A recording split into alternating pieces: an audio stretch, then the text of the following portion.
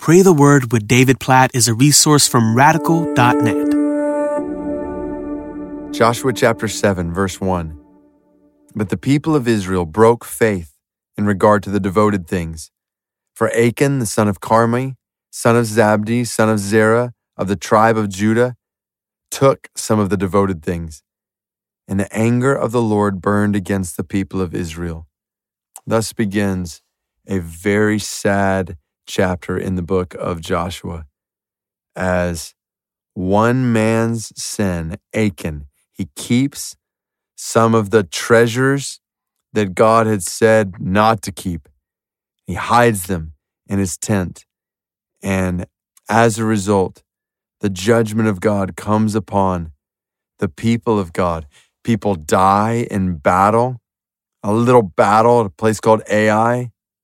And then Achan and his family eventually experience the judgment of God. Joshua chapter 7 is a humbling testimony to the seriousness of sin. And not just its seriousness in our own lives, but its effect on others' lives. Joshua 7 is a clear reminder to us that when we sin against God, it doesn't just affect us. It affects people around us. Like my sin has an effect on my marriage, has effect on my parenting, my kids. My sin has an effect on the church that I lead and pastor. My sin has an effect on the people around me. If I'm not walking with God, it's going to have an effect on the people around me. So see this in your life. Realize that your relationship with God is not just affecting you, it's affecting so many different people.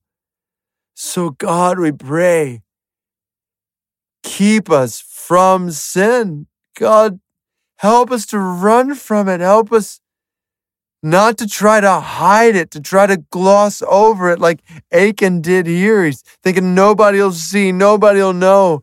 He had no idea that not only would people see and know, but people would die as a result. God, help us to get our eyes off ourselves, to realize that our sin doesn't just affect us. It hurts, it affects, it harms people around us. So God, please keep us from sin, forgive us of sin, cleanse us of sin, help us to run from sin, purify us from sin for our good and for the good of those around us. And ultimately, oh God, for the glory of your name, our joy in you.